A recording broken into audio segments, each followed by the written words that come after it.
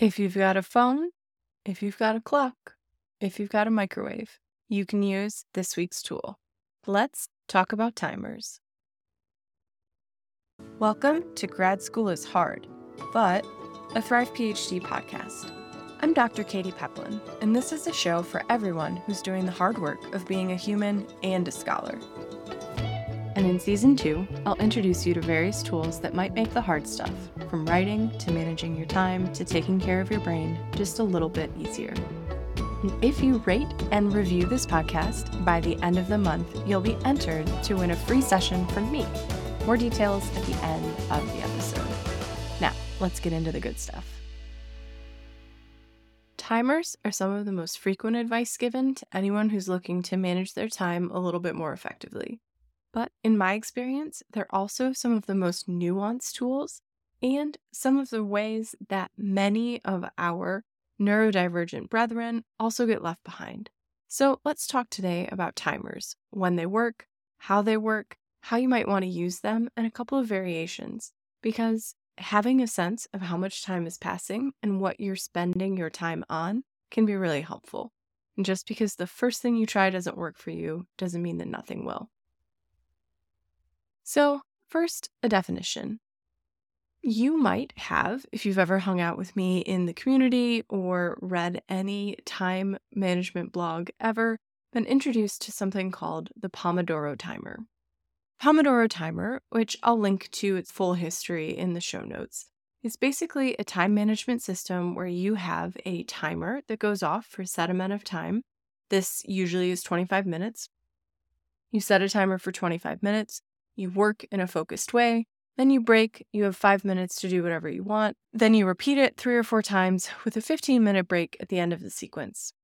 This came into being because somebody was trying to keep themselves on task in their kitchen. All they had was a tomato-shaped timer that went up to 25 minutes, so the legend goes anyway, and so that's what they used. They would work for 25, break for 5, and then come back.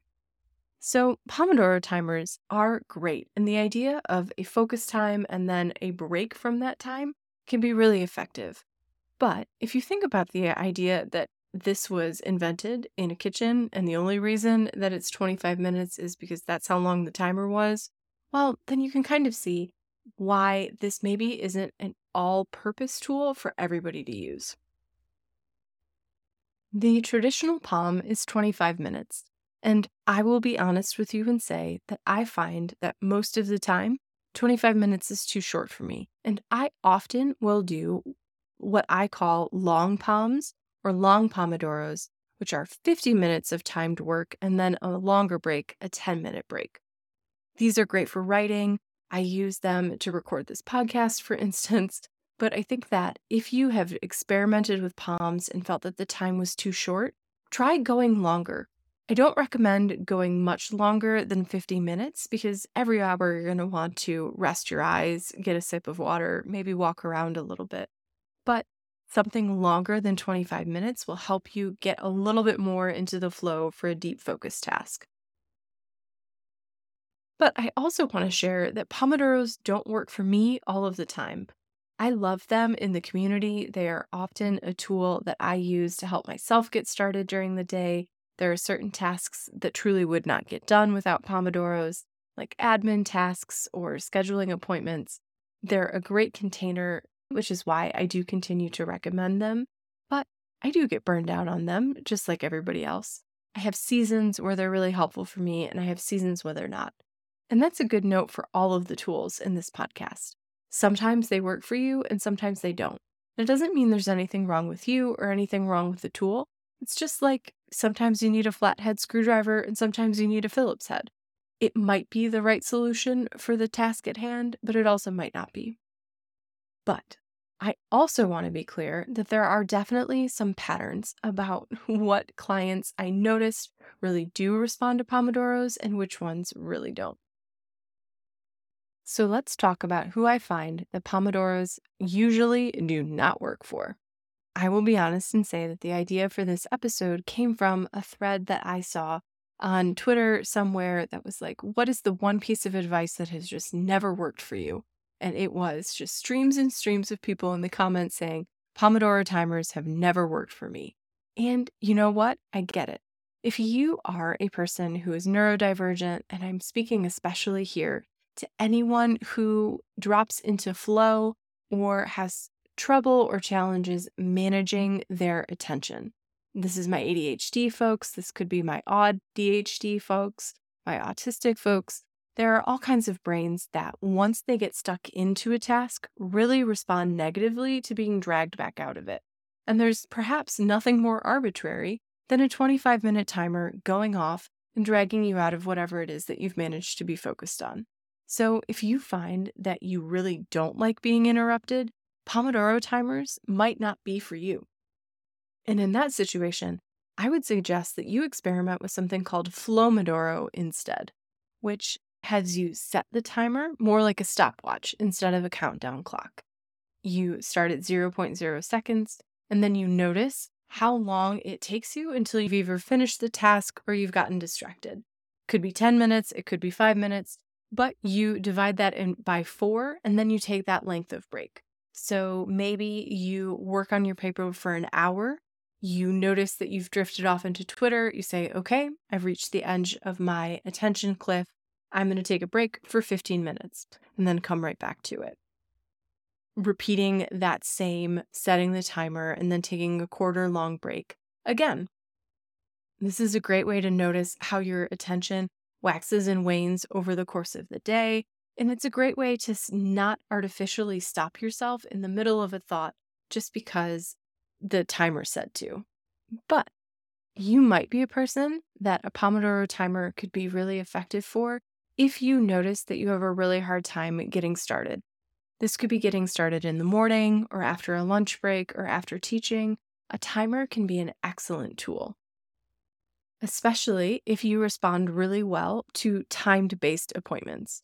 So if you are feeling relatively good at getting up, getting to your teaching, getting to your appointments on time, but then once you have some unstructured time, everything sort of goes to pot, then I would recommend experimenting with a timer. If not a traditional 25-minute, 5-minute Pomodoro, you experiment with a smaller or longer piece of time as needed. But the idea is that you set a timer. And that timer acts almost like a little mini appointment where you say, okay, for the next 25 minutes, I'm going to try and work on this. And I find that that brain tantrum that's like, ugh, I am so tired from teaching, and now I have to write for the next 4 hours, that setting a smaller timer lets you say, I don't have to write for the next 4 hours. I just have to try writing for the next 25 minutes. And it adds that time-based activation energy that'll help get you a little bit over the hump of, ugh, I don't want to do this, or ugh, I'm tired, and into the flow. My brain is a championship tantrumer. It does not like to get started, but I find that even my most epic tantrums don't last longer than 25 minutes. So if I set a timer for 25 minutes, and even if I free write my little heart out, and I'm like, I hate writing is terrible, I never want to do it, my brain eventually gets that out of its system. And by the time that 25 minutes is up, I've either gotten stuck into the writing, amazing, or I've pivoted to something else that probably also needs to get done. And that timer acts as a chance for me to check in and say, okay, is this actually what I want to be focusing on right now? Or do I want to move on and do something else? A timer is just another tool to help you work intentionally. So whether you're having it count up to measure how much you're actually focusing, noticing your trends, and making sure that you take breaks to have food and drink and have water, or you're using it to help you get started, to help you jump into that cold pool. Timers add boundaries around what can be a really overwhelming, unstructured sense of responsibility and time and tasks for scholars everywhere. We all have too much to do and not enough time to do it. And a timer is just a concrete way to take that too muchness and move it into smaller and smaller containers to help you see which tasks might fit into the containers that you have. And last but not least, a special shout out to our review leaver, Ramiso, which I will put into the show notes. You have won this month's free session So make sure that you email me or contact me on my website, and we'll get that all set up for you. Thank you so much, everybody, for listening, and I'm going to keep this giveaway going. Everybody who's already reviewed will still be entered, and thank you so much for spreading the word about this podcast. Thank you for listening to Grad School is Hard, but you can find more information and resources in the show notes and at thrive-phd.com. Every month, I'll select one reviewer for a free 45-minute session with me. So please subscribe, rate, and review to help spread the word about the show. Thanks so much, and I'll see you again soon.